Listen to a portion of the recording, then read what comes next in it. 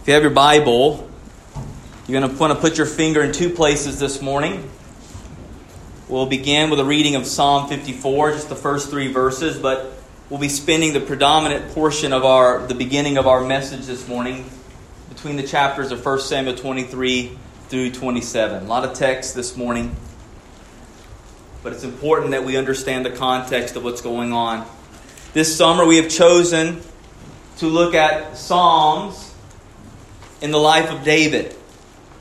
These particular Psalms that in their superscriptions, those little details underneath the title of the Psalm, tell us a very specific event or situation that David was going through or enduring when the Holy Spirit inspired him to write that particular psalm. And the reason why we wanted to do this, and we've spent quite a bit of time in 1 Samuel, and you may be wondering, well, I thought this was on Psalms. Well, it is.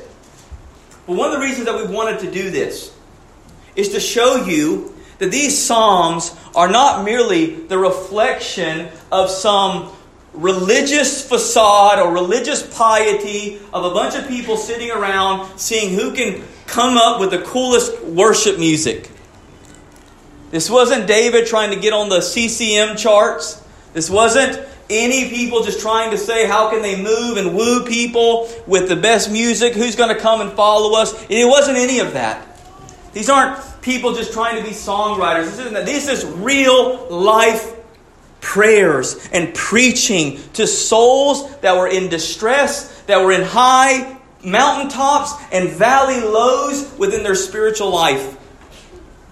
This inspired hymn book of God in the Psalms shows us what does a life of worship look like. A life that is marked by pain and sorrow and betrayal, but also lives that is marked by blessing and beauty and hope and glory and celebration. In other words, it is to show you the realness, the rawness of what a life after God looks like.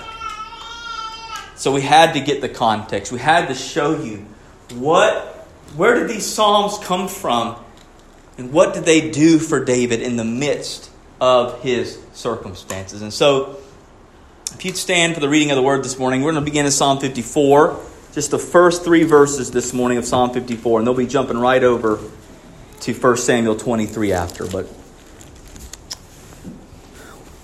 Psalm 53, verses 1 through 3. Psalm 54, verse 1 through 3, we read, "To the choir master with stringed instruments, a maskil of David, when the Ziphites went and told Saul, is not David hiding among us?" Verse 1, "O God, save me by your name and vindicate me by your might. O God, hear my prayer. Give ear to the words of my mouth. For strangers have risen against me. Ruthless men seek my life. They do not set God before themselves. Selah." The word of the Lord. Thanks be to God. You may be seated this morning.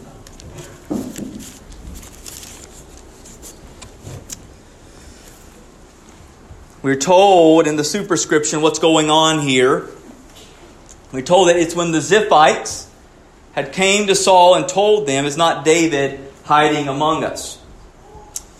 So we're going to see here in a bit as we go through 1 Samuel, this actually happened twice.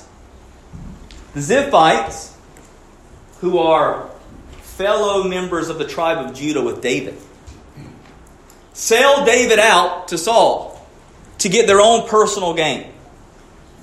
Every time David goes there to hide, because he thinks, hey, I'm hiding in literally the hills of my own tribal group. Surely I'll be safe here. But no, they sell him out twice to Saul.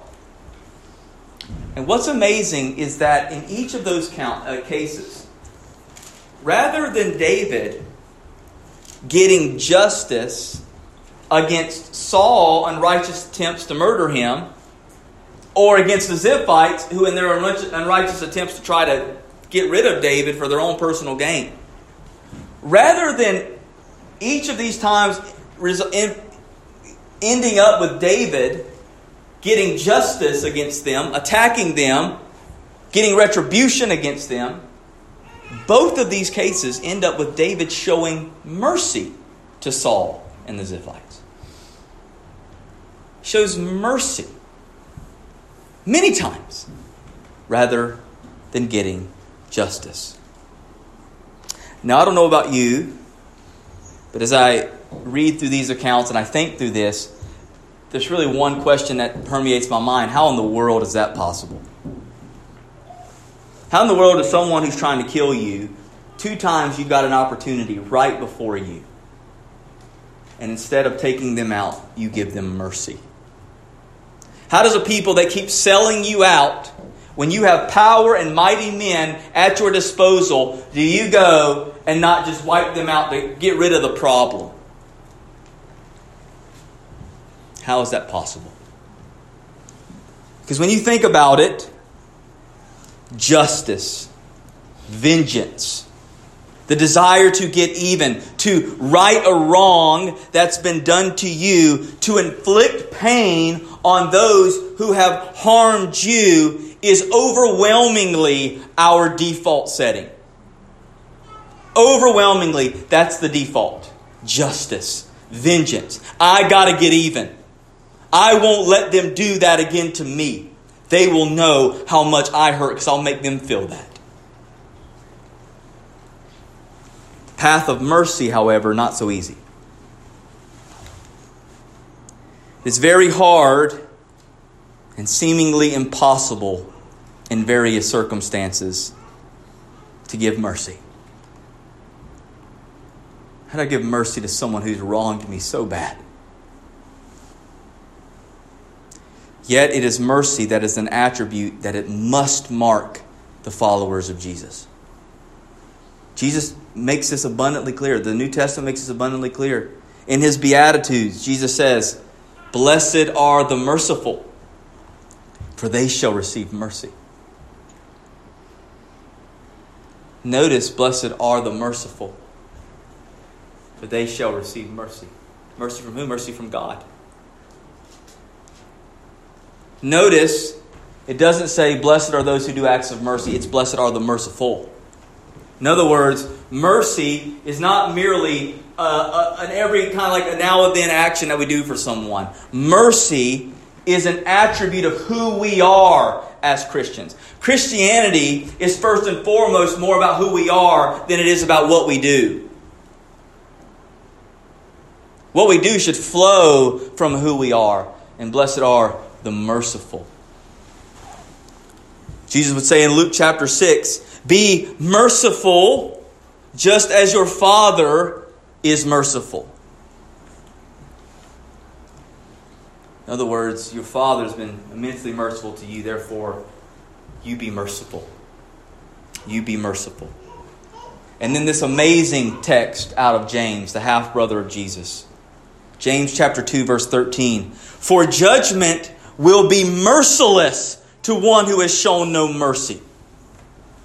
Mercy triumphs over judgment. That's pretty harsh language. Judgment will be merciless to one who's shown no mercy. But mercy triumphs over judgment. So much in our Christian life, we love, long, and desperately recognize our need for mercy. But how little we want to truly show it. We want everyone to get justice except when it's us.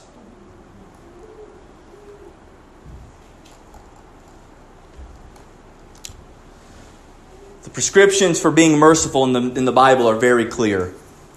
But anybody who wants to be honest with himself knows that mercy is easier said than shown. Especially when you have been deeply wronged in ways unimaginable. And so this call to mercy for believers begs a number of questions. First, what is mercy? What does a merciful person look like? How does a heart become merciful? You got to ask yourself, how do I get there? Because in order to be merciful, I've got to become merciful. So something in me has got to change. I've got to have a heart change in order for that kind of mercy to flow from me, since that's not our default setting. Should a merciful person always show mercy? What is the relationship between mercy and justice for a Christian in dealing with others? These are questions that I hope we will be able to touch on this morning. Are there any of you this morning that's struggling with mercy? Have you been wronged by someone deeply recently? Do you have an issue of being compassionate towards those in need?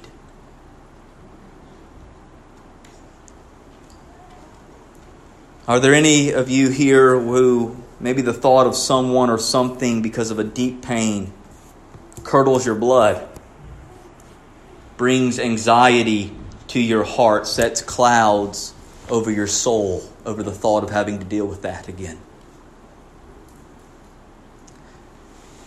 Maybe it's not an individual, but rather groups of people. Maybe those of differing political beliefs. The things that they stand for, you so despise, and perhaps rightfully so, that you can't in any way justify acting kind or compassionate towards them. I see that a lot. I see it a lot. We've all been there. I speak as one who is the chief of sinners here this morning. Maybe you're struggling with this in some fashion this morning of how to be more merciful. This morning, my hope is that by examining 3 demonstrations of mercy from the life of David between 1 Samuel 23 and 27, and by looking at the prayer that unfolded how he was able to show mercy, what this prayer did to help create a heart of mercy for him in Psalm 54, that we will be able to become more merciful ourselves, to crush out the spirit of vengeance that so quickly fills our soul when wrongs are done to us, and to truly learn how to overcome evil with good for the glory of God this morning. That's really my prayer. Is how can we be a people where mercy is multiplied? The first thing I want us to draw our attention to this morning is found in 1 Samuel 23. We're going to be looking at 1 Samuel 23 through 27. Some of this just briefly, as you've noted on it in the past. But I want us to see the plurality of mercies given in the life of David. The plurality of mercies given. We could have went back further than where we're going to begin with, because the first thing that I want us to see is his mercy to Saul, number 1. His mercy to Saul, number 1, because he gives a lot of mercy to Saul. But we'll look at the first time. We'll briefly touch on this because you've already gone through this with Pastor Freddie, but I just want to note on it. But before we do, some context, right? You talked about it last week. David, with mercy in his heart, has just went to save the city of Keilah. He's already shown mercy, so I could have mercy multiplied this way further back. But for the sake of time, I helped you this morning. But he's already shown mercy to the city of Keilah. He didn't have to do that. It was putting himself in danger to go save those people from their enemy.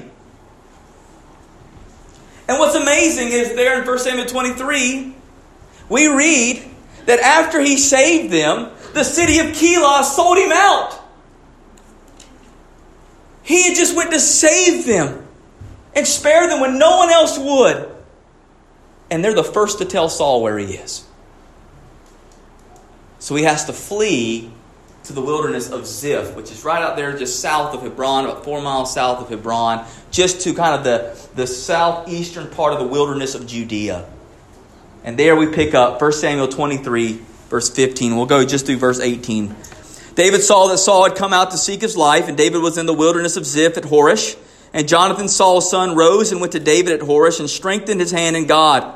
And he said to him, "Do not fear, for the hand of Saul my father shall not find you. You shall be king over Israel, and I shall be next to you. Saul my father also knows this." And the two of them made a covenant before the Lord, and David remained at Horish, and Jonathan went home. So here's the context. David is in the wilderness of Ziph, and what's amazing here is you're going to have two things happening. The people, right, that should seemingly be allegiant to David, the Ziphites, the tribe of Judah, they're going to go to Saul and sell him out here. Whereas the son of Saul comes and strengthens David. So you get this interchange. But the reason why this is important is because the Lord, in sending Jonathan, and I want you to know that the Lord sent Jonathan to David, was strengthening David's hand and heart to provide the mercy that he was about to give. How did Jonathan do that? How did Jonathan strengthen the hand of David in the midst of his trial, in the midst of the difficulties that he was facing? He strengthened David's hand by pointing him to the promises of God. You're going to be king. You'll be king. And I'll be beside you.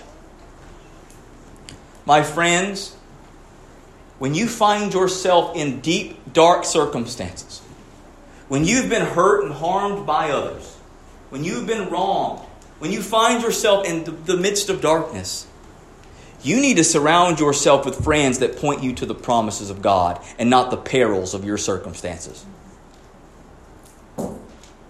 You need to be reminded who's in control. You need to be reminded what God has for you. Because rather than letting David dwell in the darkness of his present circumstances, God sends Jonathan, a faithful friend, to lift him into the light of God's promises. And if you're ever going to be a person that doesn't let your circumstances overcome your emotions, you need people who point you to the promises.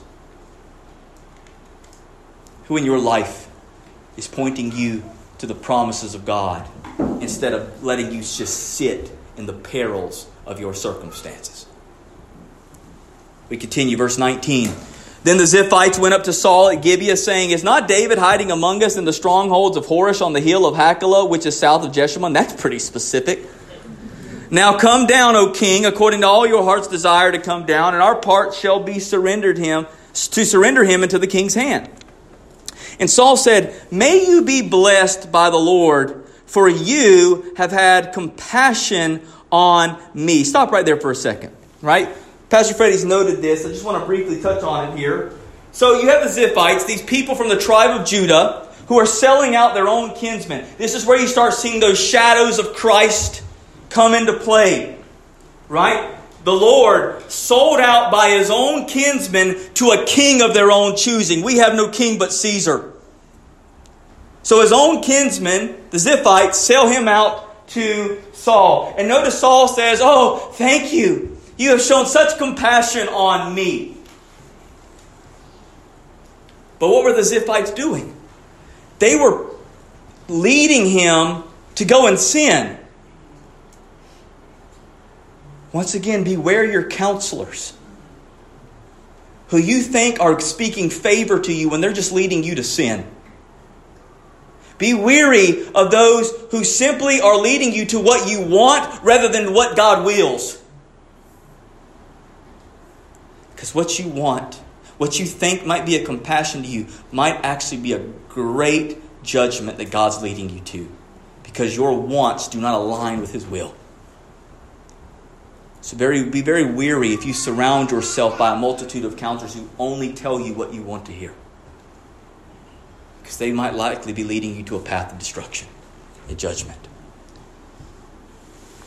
He said, "Go and make yet more sure. Know and see the place where his foot is, and who has seen him there. For it has told me that he is very cunning. See therefore and take note of all the lurking places where he hides, and come back to me with sure information. Then I will go with you, and if he is in the land, I will search him out among all the thousands of Judah." And they arose and went ahead to Ziph, ahead of Saul. So notice here, Saul doesn't want to do any footwork. He's saying, "Listen, I need you got to get this clear. I need the best information. I need you to be recon. You're going to be scouts for me. Tell me exactly where he's at. He's pretty cunning, I hear." Now that he's heard, he knows. He's been chasing David through the wilderness for a while now. He knows how cunning David is. And so he wants to know specifics. Once you get that information, come back and bring it to me. We continue. They rose and went to Ziph ahead of Saul. Now David and his men were in the wilderness of Maon in the Arabah to the south of Jeshimon. And Saul and his men went to seek him. And David was told. So he went down to the rock and lived in the wilderness of Maon. And when Saul heard that, he pursued after David in the wilderness of Maon. So here we've got the situation, right? Saul is pursuing David. He knows where he's at. David's been sold out by his own kinsmen. He's hiding there in the cave, in the rock of escape there, which led to that beautiful psalm in Psalm 57 and other places. Psalm 63 last week. And yet, here we get it. David is in this place, this hiding place in this cave. And it just so happens that Saul, in wanting to relieve himself, stumbles into the cave of escape. 1 Samuel 24, verse 3 and 7. And he came to the sheepfolds by the way where there was a cave, and Saul went in to relieve himself. Now David and his men were sitting in the innermost parts of the cave. And the men of David said to him, Here is the day of which the Lord said to you, Behold, I will give your enemy into your hand, and you shall do to him as it shall seem good to you. And David arose and stealthily cut off a corner of Saul's robe.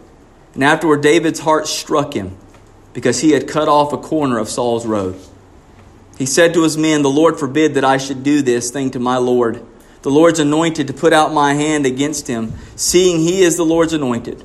So David persuaded his men with his words and did not permit them to attack Saul. Saul rose up and left the cave and went on his way.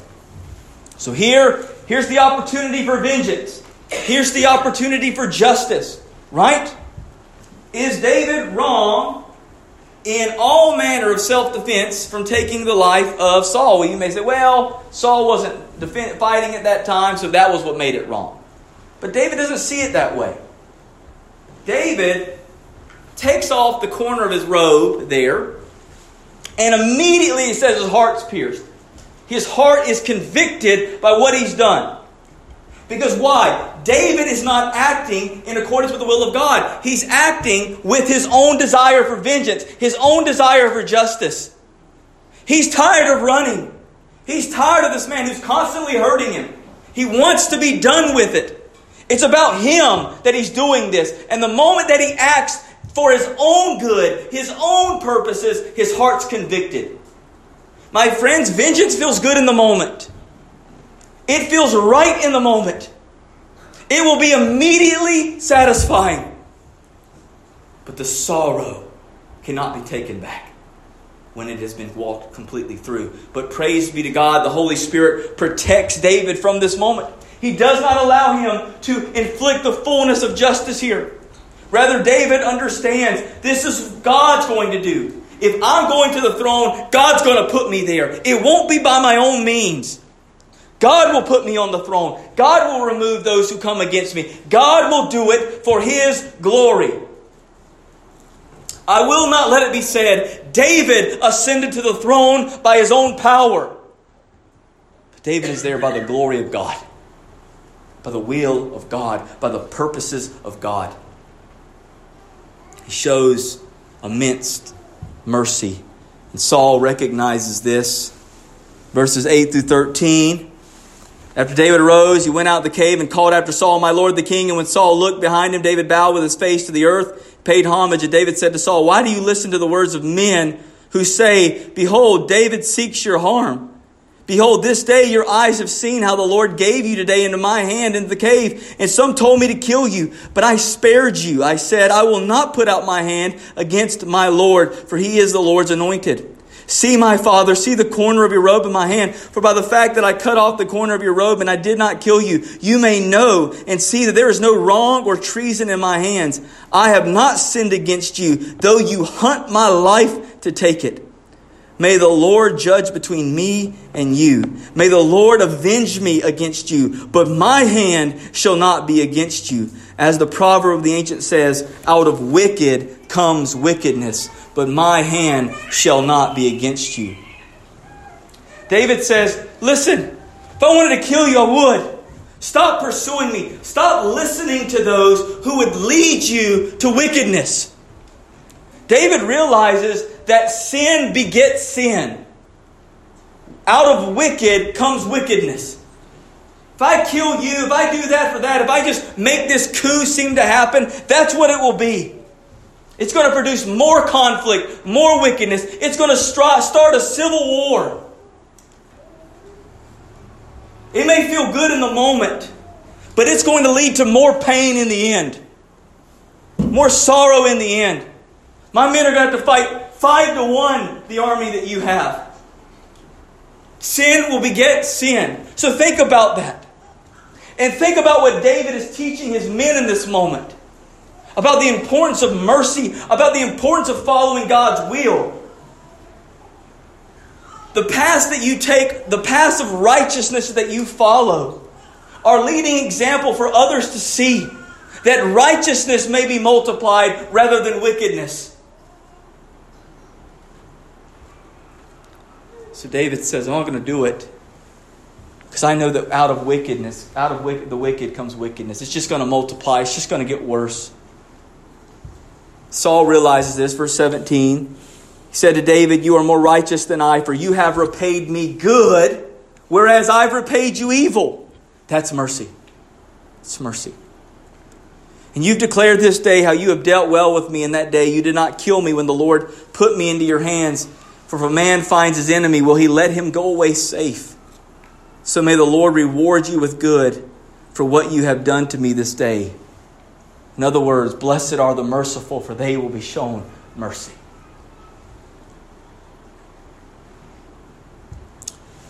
This is a remarkable story, but it won't be the last. Seemingly, David and Saul make what seems to be a partial covenant here. Saul goes back to his place, says, hey, I'm not going to kill you. I'm not going to pursue you anymore. You've been righteous. I'm not going to do that. I appreciate your faithfulness, your mercy towards me. And so things seem to go well for this point. Saul seems to have it in his heart that I realize that, wow, David's actually not trying to take my throne.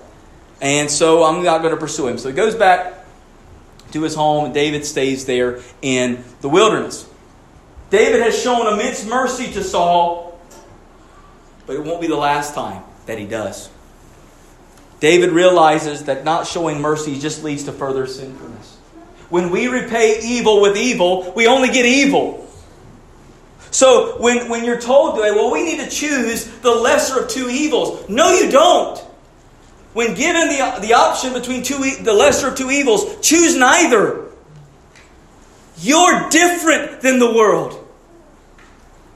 You're a reflection of Christ to the world, who showed mercy to his enemy. You and me. If we ever want to see a world where righteousness prevails, it must start with us. If we continue to give the world's ways, what are we offering that's different? But in the midst of this story, things seem to go well. But once again, David finds himself in a situation that he is going to have to show mercy again. We see this in 1 Samuel 25 with Nabal. David shows mercy to Nabal. So at the beginning of 1 Samuel 25, we see that Samuel, the prophet Samuel, dies. Now, that's going to be a big deal, but it really won't be resignated until the beginning of 2 Samuel.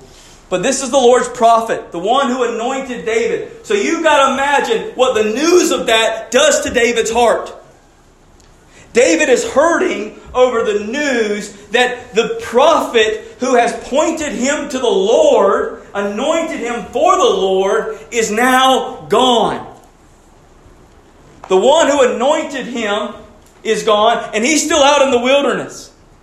Is this stuff really going to happen that was promised to me? Because everything around me seems to be falling apart. Saul's reigning well. Everybody seems to like him. The people of Hekla or Keilah who I went to save, the Ziphites, they like him. Everyone seems to like Saul. They want to follow him. The man who anointed me, who actually can say that I am the anointed of the Lord, he's gone. Everything seems to be really starting to tumble around David. And then this little incident happens that could have put David in a place of darkness. So let's read here what's going on. It's verse 2 through 5 of 1 Samuel 25. There was a man in Maon whose business was in Carmel. The man was very rich. He had 3,000 sheep and 1,000 goats. He was shearing his sheep in Carmel. Now the name of the man was Nabal, and the name of his wife Abigail. The woman was discerning and beautiful, but the man was harsh and badly behaved. He was a Calebite. David heard in the wilderness that Nabal was shearing his sheep. So David sent 10 young men, and David said to the young men, "Go up to Carmel and go to Nabal and greet him in my name." So we'll stop there. So here we go. So they are in the wilderness of Maon now, a little bit further south where he was in the wilderness of Ziph, because he doesn't want to be there anymore. So he goes to the wilderness of Maon, and there, David, we find out in a moment, has been kind of serving as a protector over the flocks there in the fields, keeping out thieves and wolves and things like that. And really, I think you see in the midst of this, David's great love for shepherding. David loves shepherding. He has an affinity for shepherds. And so he is providing protection with his men there for Nabal's flocks. And he hears that Nabal is there. He is now shearing his sheep. Now, in this culture, when there was a shearing of sheep, kind of a picture of the removal of burden, there was a feast that was celebrated after this was done. Like when you brought in a harvest, the shearing of the sheep was marked by a great celebration, a great feast. So David sends men to go to Nabal to basically tell him, "Hey, we've been protecting, we've been looking after your sheep. Can we come and partake of the feast? We are famished. We do not have much for ourselves here in the wilderness. Can we come and partake of the festivals and be fed by you?" So that's what he's sending them to. But we find something out about Nabal here. Nabal's a cruel man. Nabal in Hebrew literally means fool. And he's going to live down to his name in this regard. And so David sends men, "Can we come and feast with you in celebration of the shearing of your sheep?" But we see what happens here, beginning in verse 9. When David's young men came, they said all this to Nabal in the name of David, and then they waited. And Nabal answered David's servants, "Who's David? Who is the son of Jesse? There are many servants these days who are breaking away from their masters. Shall I take my bread and my water and my meat that I have killed for my shearers and give it to men who come from I do not know where?" So David's young men turned away, came back and told him all this. And David said to his men, "Every man strap on his sword." And every man of them strapped on a sword. David also strapped on a sword. And about 400 men went up after David, while 200 remained with the baggage. All right. So remember, David's hurting. David's already hurting because of the news of the loss of Samuel. And all he wants is some food for his guys. He just wants some food for his men. He wants to go partake of this celebration, these feasts, just to have something good. It's been nothing but bad for David. He wants to go partake of a feast, of a festival. Just wants to be a part of it. He's been helping out, protecting this guy's flock. And this guy, Nabal, says, "Who the heck's David?" He knows who David was. And literally then goes on to say, David's just a rebel. There's plenty of rebels around here. Who is he that I should give him water and food and meat from my shearers? Only the guy who's been protecting your flock. That's who. But David hears about this, and the first thing he says is, "Strap up, boys. We're going to war. We're going to go kill every man in that household." And that was his intent. We'll see in a moment. Now you may think this seems silly. It seems so small, doesn't it? Doesn't that seem like such a small thing to want to cut someone off for? We do it all the time. We cut people off for the littlest things. You know why? Because David was already hurt. And hurt people hurt people. When you're already hurt, when you already feel like everything's come against you, it just takes one thing, one little thing. And whoever unfortunately is on the receiving end of that is going to get the full blood of your wrath. even if they did so little to cause the pain beforehand. You need to check your heart sometimes and ask yourself, is my reaction to the wrong done to me actually coming from a place of justice, or just from hurt, just from pain? Because pain will lead you to doing terrible things to justify it.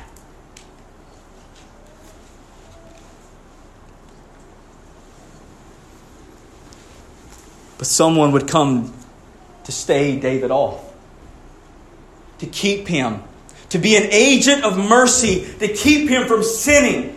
Because had he gone and wiped out Nabal and all the men there just because they didn't feed him, I promise you, that would have been a sin against God. No matter how justified he felt in the moment.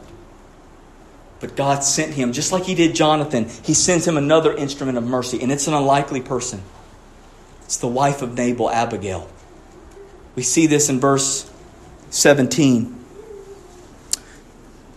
Now therefore know this, verse 18, I apologize. Then Abigail made haste. So Abigail hears the servants come and tell her, David's on his way. He's coming with an army of men. He's going to kill all of us. So Abigail acts. Then Abigail made haste, took 200 loaves and 2 skins of wine and 5 sheep already prepared and 5 seahs of parched grain and 100 clusters of raisins, 200 cakes of figs, and laid them on donkeys. And she said to her young men, Go on before me. Behold, I come after you. But she did not tell her husband Nabal.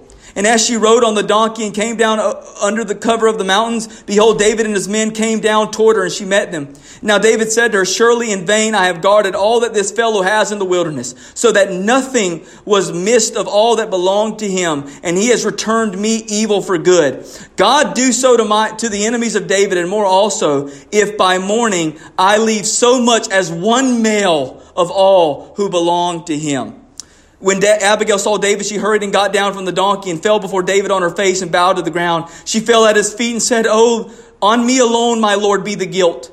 Please let your servant speak in your ears and hear the words of your servant. Let not my Lord regard this worthless fellow Nabal, for as his name is, so is he. Nabal, his name, and folly is within him. But I, your servant, did not see the young men of my Lord whom you sent. Now then, my Lord, as the Lord lives and as your soul lives because of the Lord has restrained you from blood guilt and from saving with your own hand. Now then, let your enemies and those who seek to do evil to my Lord be as Nabal. And now let this present that your servant has brought to my Lord be given to the young men who follow my Lord. Please forgive the trespass of your servant. For the Lord will certainly make my Lord a sure house, because my Lord is fighting the battles of the Lord, and evil shall not be found in you so long as you live. If men rise up to pursue you and to seek your life, the life of my Lord shall be bound in the bundle of the living in the care of your Lord your God. And the lives of your enemies he shall sling out from the hollow of a sling. And when the Lord has done to my Lord according to all the good that he has spoken concerning you, and has appointed you prince over Israel, my Lord shall have no cause of grief or pangs of conscience for having shed blood without cause, or for my Lord working salvation in himself. And when the Lord has dealt well with my Lord, then remember your servant. Abigail has come to plead on behalf of her husband. A husband that we've already been told is cruel to her. He's cruel to her. He harms her. He's cruel to her. If ever there was someone who thought this was finally the justice she deserves, it would have been Abigail. Finally, God's going to rid me of this horrible man who's so terrible to me. But that's not what she does. Now she goes behind Nabal's back, because here's the truth, my friends. A wife is called to lovingly and faithfully submit to her husband. But not when that husband is leading her to judgment and unrighteousness. We are called to submit to the civil authorities, unless they are causing us and calling us to walk in paths of unrighteousness, which will bring destruction to us. And when that happens, that call of submission then must be removed in order to obtain life and obtain hope and obtain mercy from God. Because if we do submit to that wickedness, we're going to be led to paths of destruction. So we must go against the submission in that moment. But notice, Abigail's lack of submission was met by a greater intercession. Though she did not submit to Nabal in this moment, because to submit would have meant death, she never stopped interceding for her husband. She never stopped interceding even for the one who was cruel to her.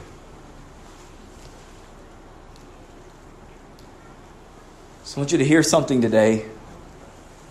This is true for us also.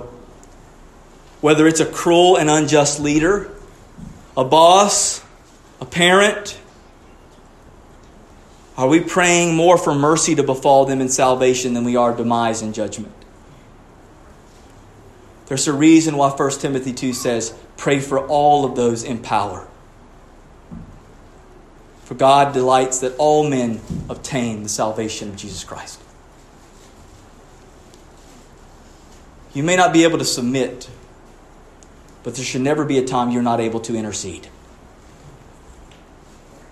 And that is the greatest way you can ever show mercy to someone who's cruel to you, is to intercede on their behalf for mercy.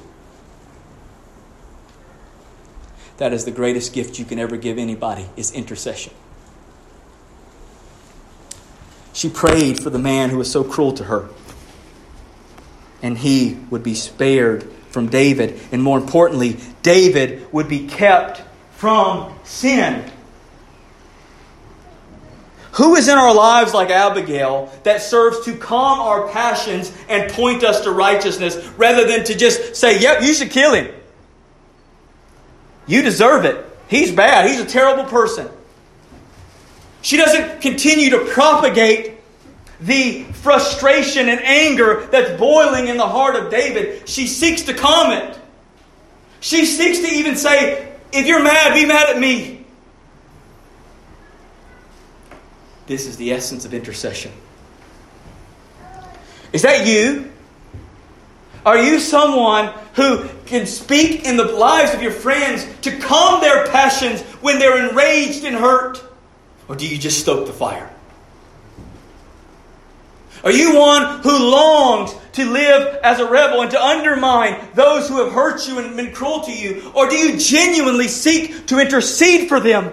God, change them, save them, protect them, that they might be saved. Because I want you to know, a greater David is coming with wrath. Who are you interceding for before Him? Who are you bringing and laying them before the feet of the greater David Jesus? That when He comes, He might give mercy to them rather than judgment because of their foolish ways. Oh God, let us be like Abigail's. And it keeps David from being a sinner. It keeps him from having to know that he killed this sheep shearer just because he was angry that he didn't get invited to the feast. It kept him from guilt. And that is the great beauty of the Holy Spirit, my friends. And that friend, it preserves us from the guilt that our passions will lead us to.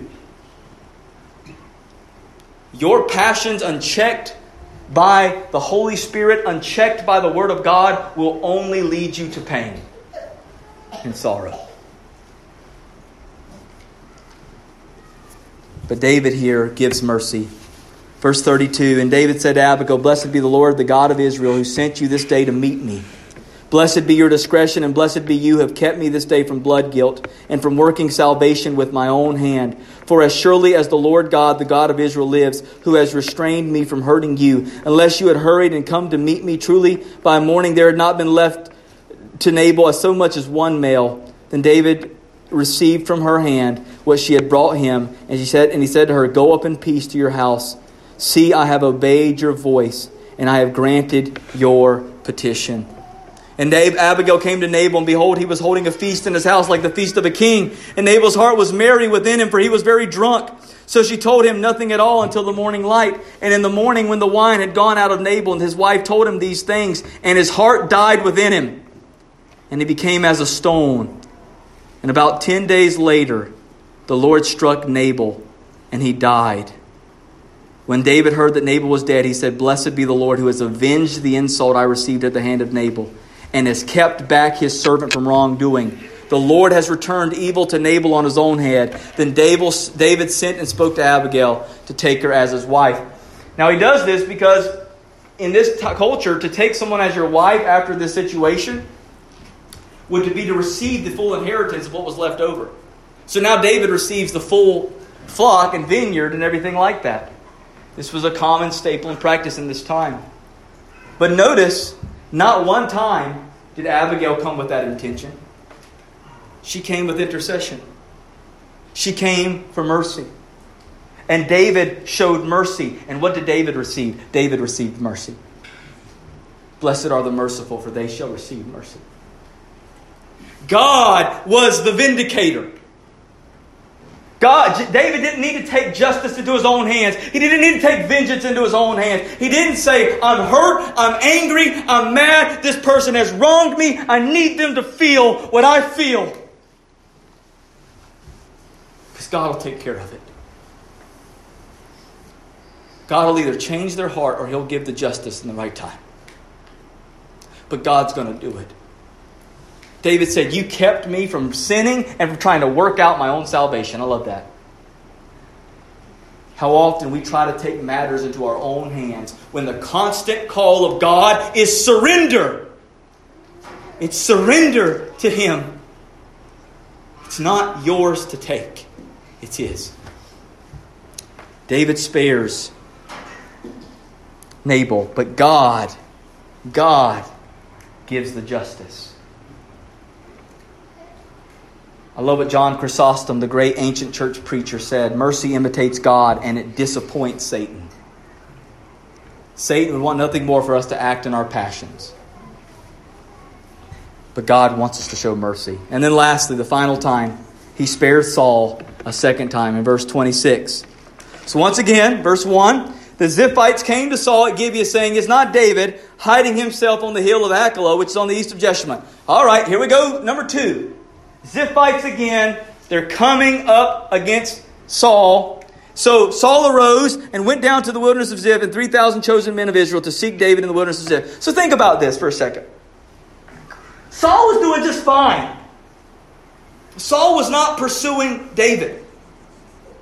He was good. Wasn't there like a brief peace treaty there?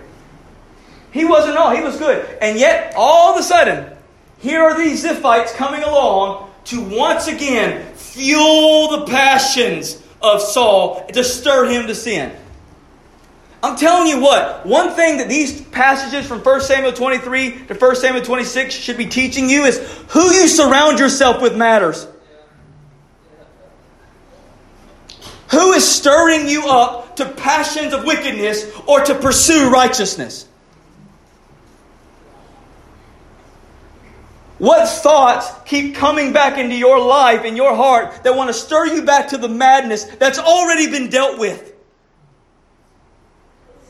Because it may not just be people. It may be these terrible, invasive thoughts that keep causing you to rekindle that which was already done, already taken care of, already reconciled.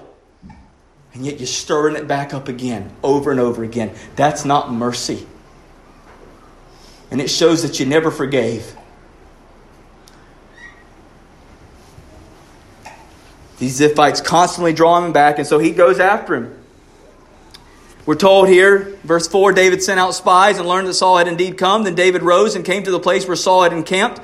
David saw the place where Saul lay with Abner, the son of Ner, the commander of his army. Saul was laying within the encampment while the army was encamped around him. Then David said to Ahimelech the Hittite and to Joab's brother, Abishai, the son of Zeruiah, "Who will go down with me into the camp of Saul?" And Abishai said, "I'll go down with you." So David and Abishai went to the army by night, and there lay Saul sleeping within the encampment with his spear stuck in the ground at his head, and Abner, who was his bodyguard, And the army lay around him. Then Abishai said to David, God has given your enemy into your hand this day.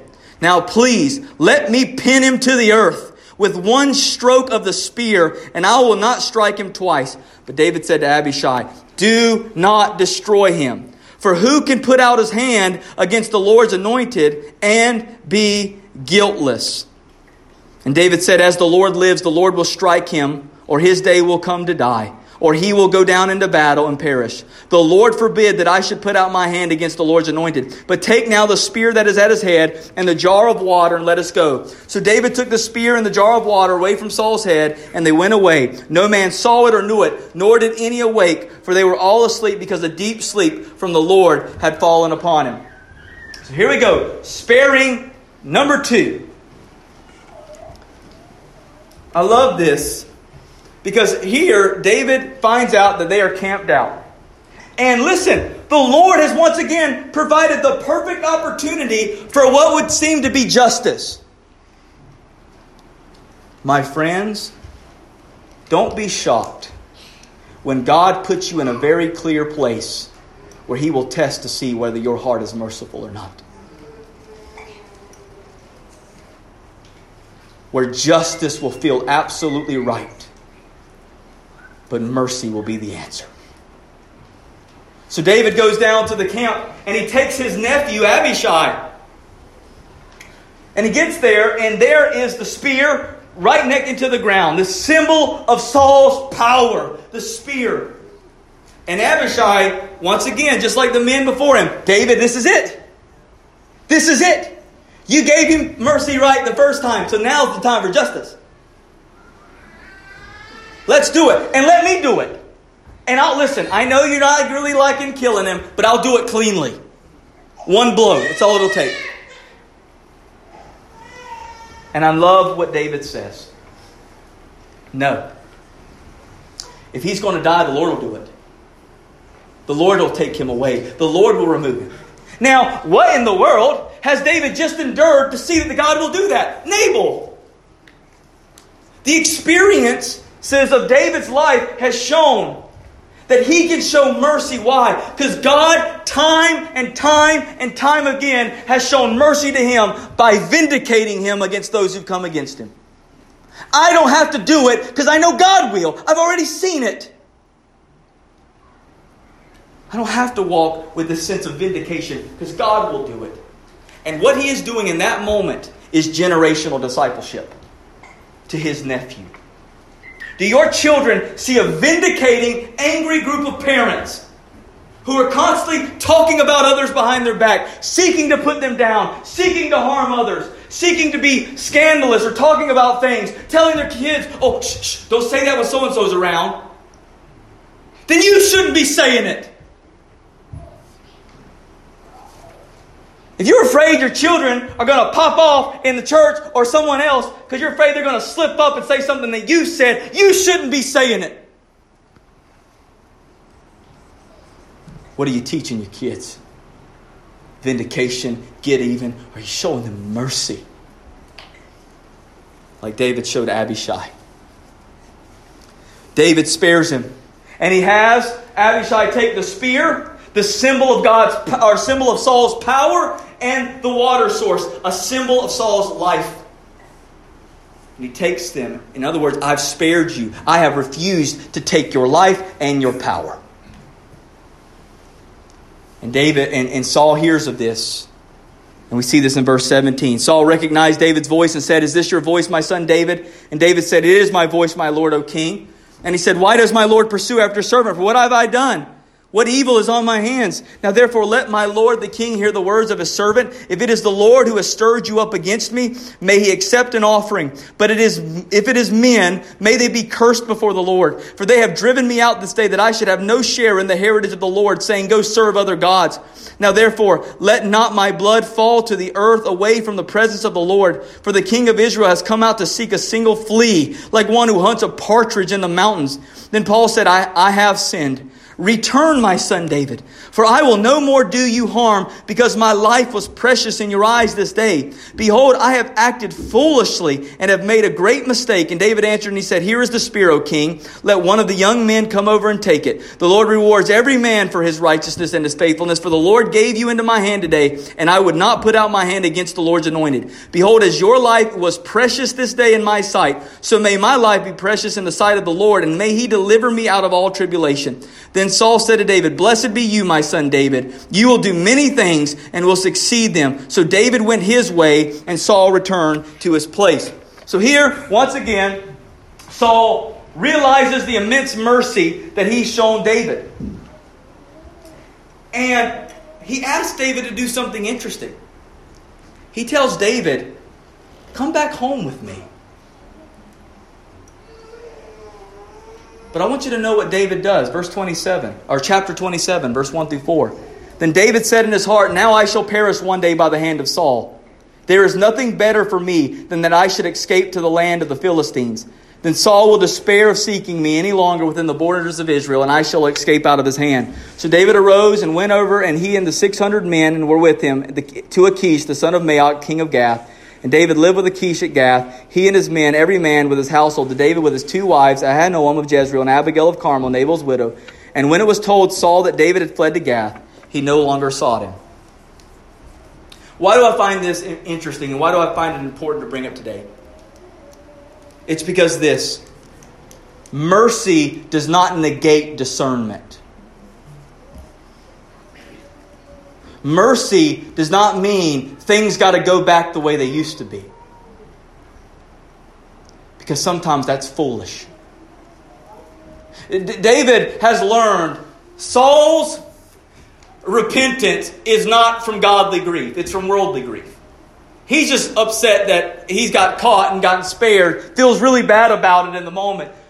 But he's already shown me the quickest little thing will inflame his desire to come after me again. I can't be where he is because I know he's going to keep hurting me if I stay nearby. David showed mercy, but he also showed discernment. He knew when a relationship was not good to maintain. That's not unforgiving. That's not being unmerciful. Sometimes it is a greater mercy to get away from a situation because you know as long as you're there, that person's going to continue in sin. The conflict is going to continue to be there. Problems are going to continue to arise. Mercy sometimes says the best thing that can happen is we've got to go separate places because the relationship isn't safe to going back to what it once was. Mercy does not negate discernment. You can be merciful to those who hurt you and harmed you without necessarily saying that the context of a relationship needs you to pretend like nothing ever happened. That would be foolish. So you can be discerning and still be merciful. They are not, like mercy is not gullible. That's what I think a lot of people, reason that keeps us from showing mercy. It's because we think that means that I just got to pretend like nothing happened. That's not mercy. Mercy says, I know what happened, but I won't repay you for that. I'll show you good instead and go on about my way. I'm not going to go somewhere and just keep talking about how bad you were to me. I'm not going to go somewhere and just keep pretending like it was just this horrible thing. I'm not going to badmouth you to other people. I'm just going to go my separate way. Because that's what's best in this situation. Mercy does not negate discernment. You can be merciful and forgiving without putting yourself back into places or situations that have continually caused you pain. And in the midst of this, notice, David never once avenged himself against the Ziphites. He never once killed them, attacked them, destroyed them for their constant betrayal against him. And what's amazing is we find out from Chronicles that the Lord actually used the Ziphites to be a mighty army to protect Israel from their enemies in the wilderness. In other words, because David showed them mercy, God would one day use them for His glory and purposes. And this is why we call for mercy on those. Because you never know how God might use them. Because of the mercy that you showed. So that's the plurality of mercies. And real quickly, I just want to close by looking at the pathway to mercy through Psalm 54. We'll just walk through it together. What could create such a heart in David to be so merciful so many times? In spite of the fact that he was wrong and hurt and betrayed, I think we find the answer in the pathway to mercy giving in David's Psalm. Psalm 54. First thing that we see the midwife for mercy giving. I get that title from Matthew Henry, who said that prayer is the midwife to mercy. We read in verse 1 through 3, O God, save me by your name and vindicate me by your might. O God, hear my prayer, give ear to the words of my mouth. For strangers have risen against me. Ruthless men seek my life. They do not set God before themselves. So here, David has these Ziphites who keep coming against him. But notice who David asked to provide the deliverance. God, you do it. You save me by your name. That is the fullness of God's attributes. You save me by the fullness of all that you are. Vindicate me by your might. That is all that you do. So save me in all that you are. Vindicate me in all that you do. David wants the Lord to do it. David is surrendering this entire situation to prayer. Prayer takes matters out of our own hands and it puts it into God's. He says, you got to do it. And if you want to be able to give supernatural mercy, because that's what it is, you got to put it in God's hands. You got to do it, God, because I can't find it. I'm angry and I'm hurt and I can't find it. You got to help me. You've got to save me from sin, save me from harm, because people are hurting me and I don't know what to do. You got to do it, God. Prayer reminds our hearts that God is bigger than our problems, bigger than our oppositions, bigger than our trials, bigger than the wrongs done to us. Notice the desperation in the prayer. Oh, hear my prayer, God. Are your prayers that desperate? Do you cry out, God, you got to help me. I need you. I don't want to act this way. I don't want to act with vengeance and anger. I need you to crucify these passions in me that want to act out.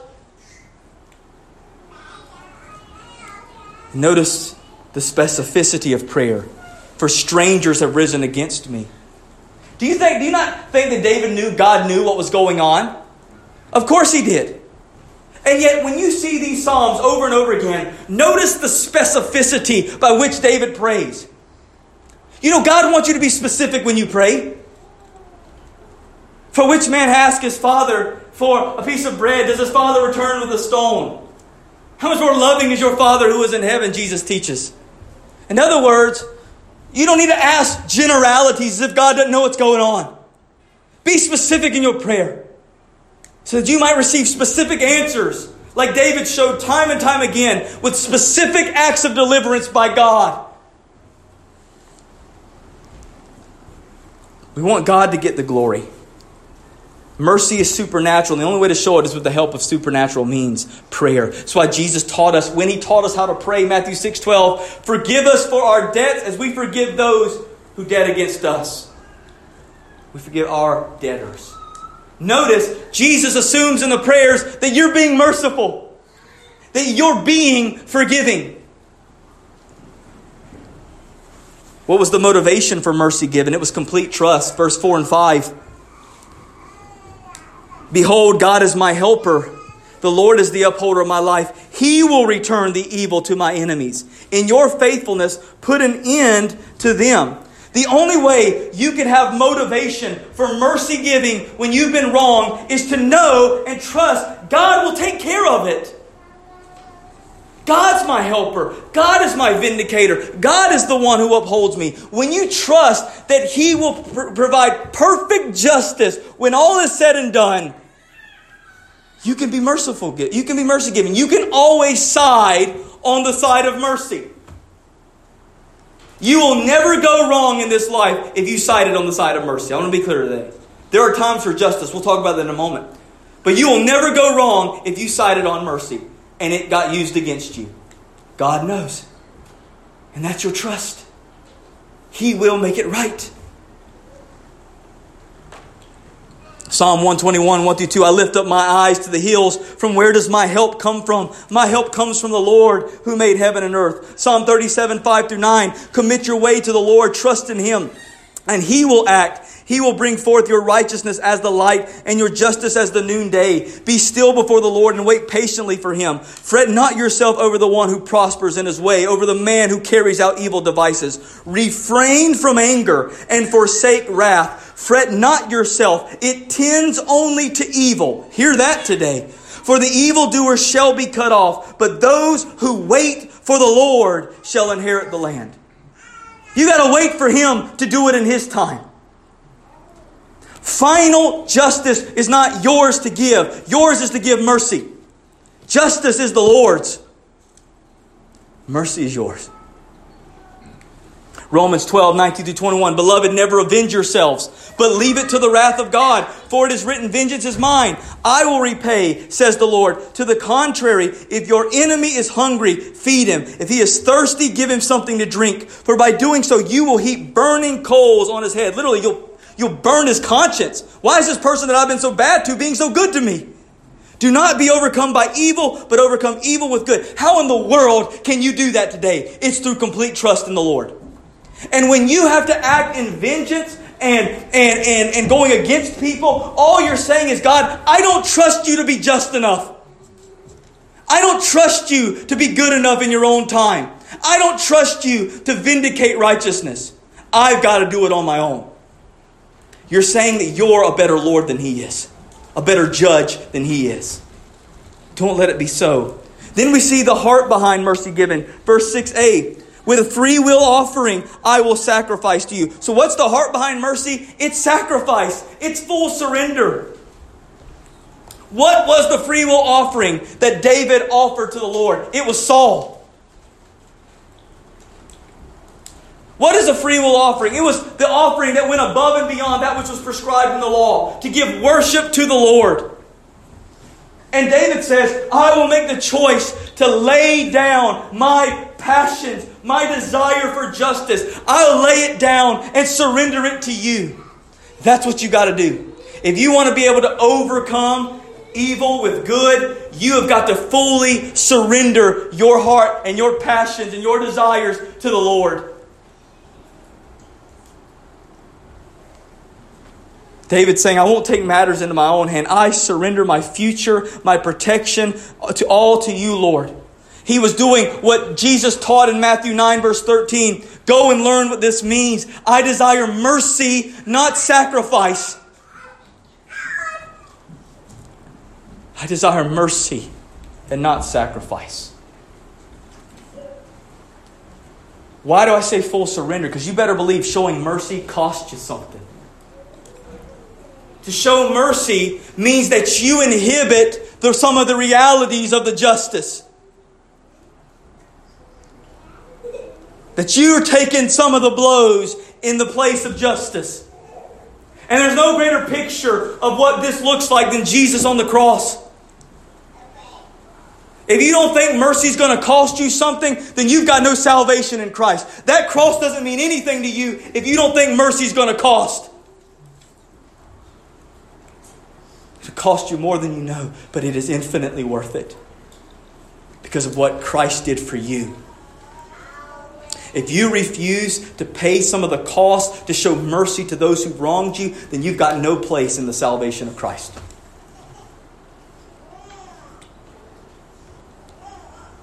Because you do not know mercy if you can't show it. You have no concept of the mercy you've been shown in Christ if you can't offer it to those who wronged you.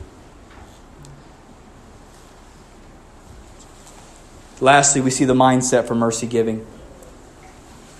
I will give thanks to your name, O Lord, for it is good. For He has delivered me from every trouble, and my eye has looked in triumph on my enemies. What is the mindset for mercy given? Reflective gratitude. You got to have a grateful heart. You've got to know who you were apart from the Lord. You got to know that apart from His mercy, you are dead and you are done for. Ephesians chapter 2, 1 through 5. And you are dead in the trespasses and sins in which you once walked, following the course of this world, following the prince of the power of the air, the spirit that is now at work in the sons of disobedience, among whom we all once lived in the passions of our flesh, carrying out the desires of the body and the mind, and were by nature children of wrath, like the rest of mankind. But God, being rich in mercy, because of the great love with which He loved us, even when we were dead in our trespasses, made us alive together with Christ. By grace you've been saved.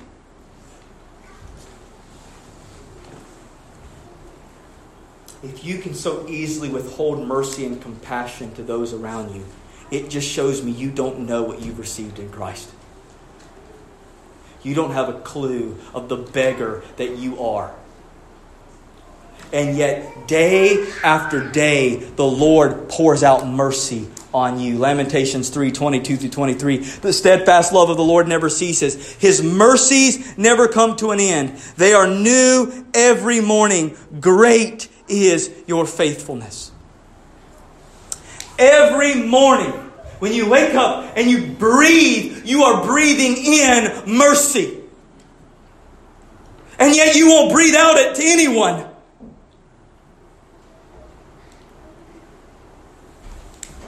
Your heart overflows with the mercy of God.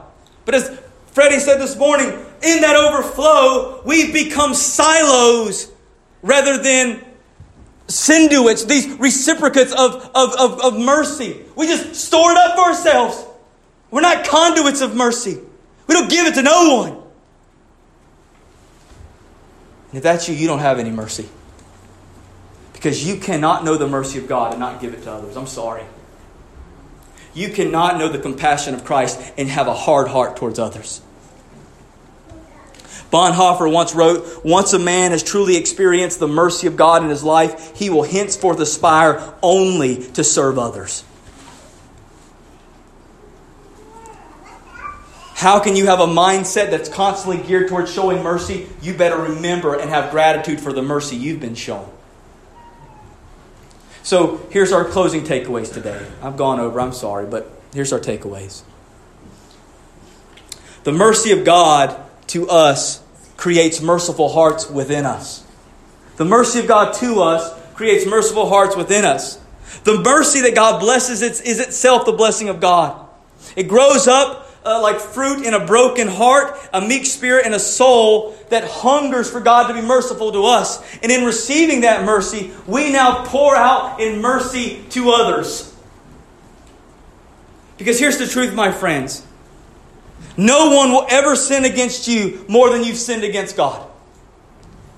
And you will never have to forgive anyone else more than God has forgiven you. You need to believe that today. When you look at those on the news, championing, walking down the street, shouting depravity, celebrating depravity, those who are going to clinics to murder their babies, when you see all of the wickedness and schemes that are taking place and being our champion in our world, the only thing you should do is drive you first and foremost to gratitude. Because apart from the grace of God, that's you. You hear me today? That's you apart from the grace of God. And secondly, you intercede. You start praying with abundance. God, save them. God, give them the knowledge of the truth and of salvation. Lord, change their hearts. Bring revival. Give me the means and the message to be an instrument of your mercy to them. Allow me to be a microphone of mercy rather than a dictator of justice. Our natural tendency is to act in sinful, selfish ways.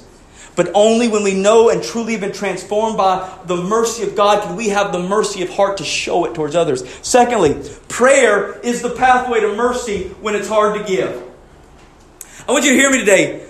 I'm not undermining anything anyone's done to you. And if you've heard that this morning, that's the devil who wants to turn your heart off from hearing this.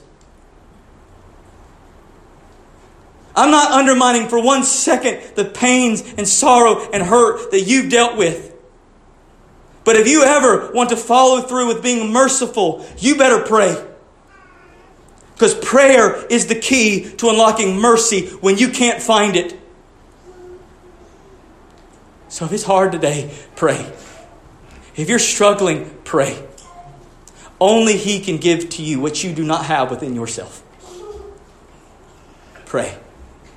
Third, if we want to be merciful people, we need people in our life who will calm our passions and point us to righteousness. If you want to be a continual practitioner of mercy in this life, you better have people in your life that point you to that. Because if you surround yourself like Rehoboam did with a bunch of counselors that only tell you what you want, you'll constantly fall slave to your passions. You'll constantly just fall into the path of clickiness. This is my clique, this is my group, this is my tribe, this is my people. And we'll do anything to keep you out. And I want to surround people who push me up, call me, instead of calling me out, who point me to mercy, who are willing to say, listen, I'll fall on the sword if it means making it right. Surround yourself with people that will calm your passions, point you to righteousness. Fourth, the call to be merciful neither negates the practice of discernment nor the place for justice. There is places for justice. Hear me. Within given spheres, there is a place for justice. Within the home, right? You should discipline your children. There is a place for righteous justice in your home when disciplining your children. In civil authorities, right? Judges should justly sentence criminals. They should. They should be just in those matters. In the church, if there is someone given to habitual sin that is undermining the testimony of church and bringing shame upon the name of Christ and fails to repent after the first two steps of church discipline, it must behoove the elders of that church to remove them in church discipline for the sake of restoration. There is a place for justice. There is a place in business. If you are an employer and you have someone who is harming other employees, who are doing wicked work, who are being lazy and idle, there is a place for justice in laying them off. But hear me, there is no place where a Christian gives justice that shouldn't be guided by our mercy. So yes, we discipline our children, but we don't destroy them. We instruct them in it. And we teach them mercy in the midst of it. Yes, we lay off our employee, but we better be making sure we were paying fair wages. Maybe we give a fair severance package that allows them to get up on their feet. Maybe we are a judge, but we provide opportunities to provide places where there can be rehabilitation. Right? There's places, the way in which that even when we give justice as a Christian, it must be sprinkled with the light of the mercy that we've been called to show. And then 5, this is the final one. The justice of God protects us from ever thinking that our showing of mercy was in vain.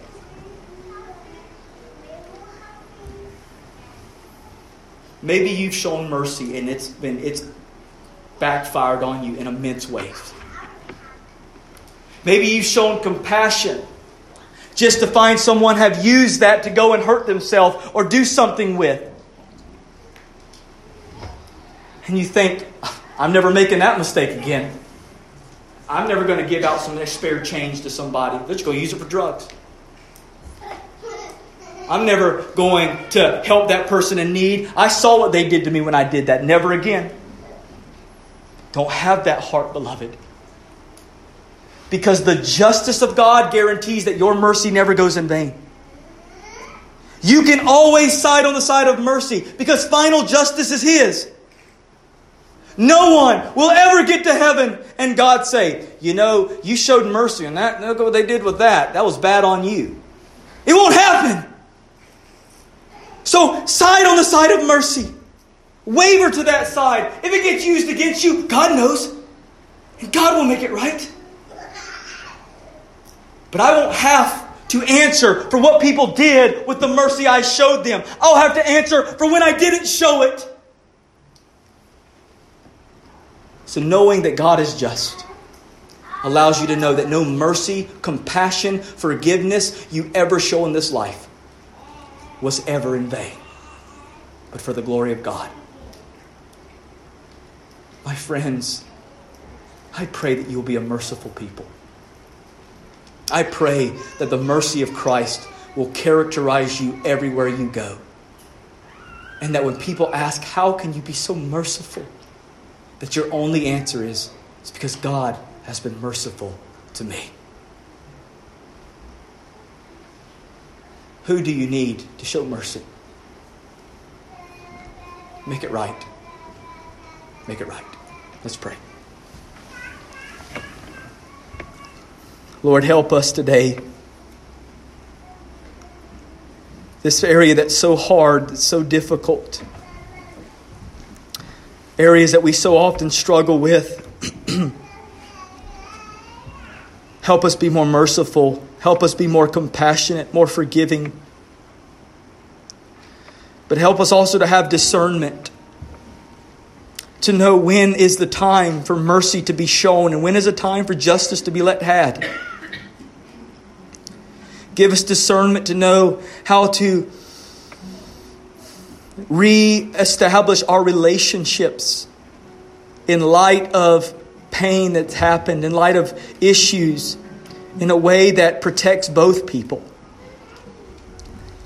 Lord, give us hearts to pray for those who wrong us and hurt us. Help us be exactly who you call us to be. Help us be who you are for us, and that is mercy in every way. God, let us not forsake the mercy you've shown us, but let us be conduits of mercy towards others. Lord, we need you. And when we show mercy and we are hurt and when we are wronged in response, let us look to you and say, Lord, we will wait for you. Through the storm, through the muck, through the mire, we will wait for you. You are good and you are just. And we know that nothing that we do for your name's sake will ever be in vain. So God, help us be people who multiply mercy in a world that knows nothing of it. That are salt and light to Christ. God, help us. We need you. We need you so much in this. We thank you for your mercy. And I pray today, God, if you're stirring on the heart of a person here who doesn't know the mercy of Christ and this morning recognizes their need, I pray that you will absolutely draw them to Christ. That they would look to the cross and see the manifold mercy that you have lavished upon them in every way through Christ Jesus, and that they might receive it. They might receive it and be immersed in your mercy, and then go be agents of mercy to the world around them. Oh God, help us today. We thank you where you have kept us from sinning and led us to mercy. Do it again. Do it every day, that we might glorify you in all things. In Jesus' name we pray. Amen.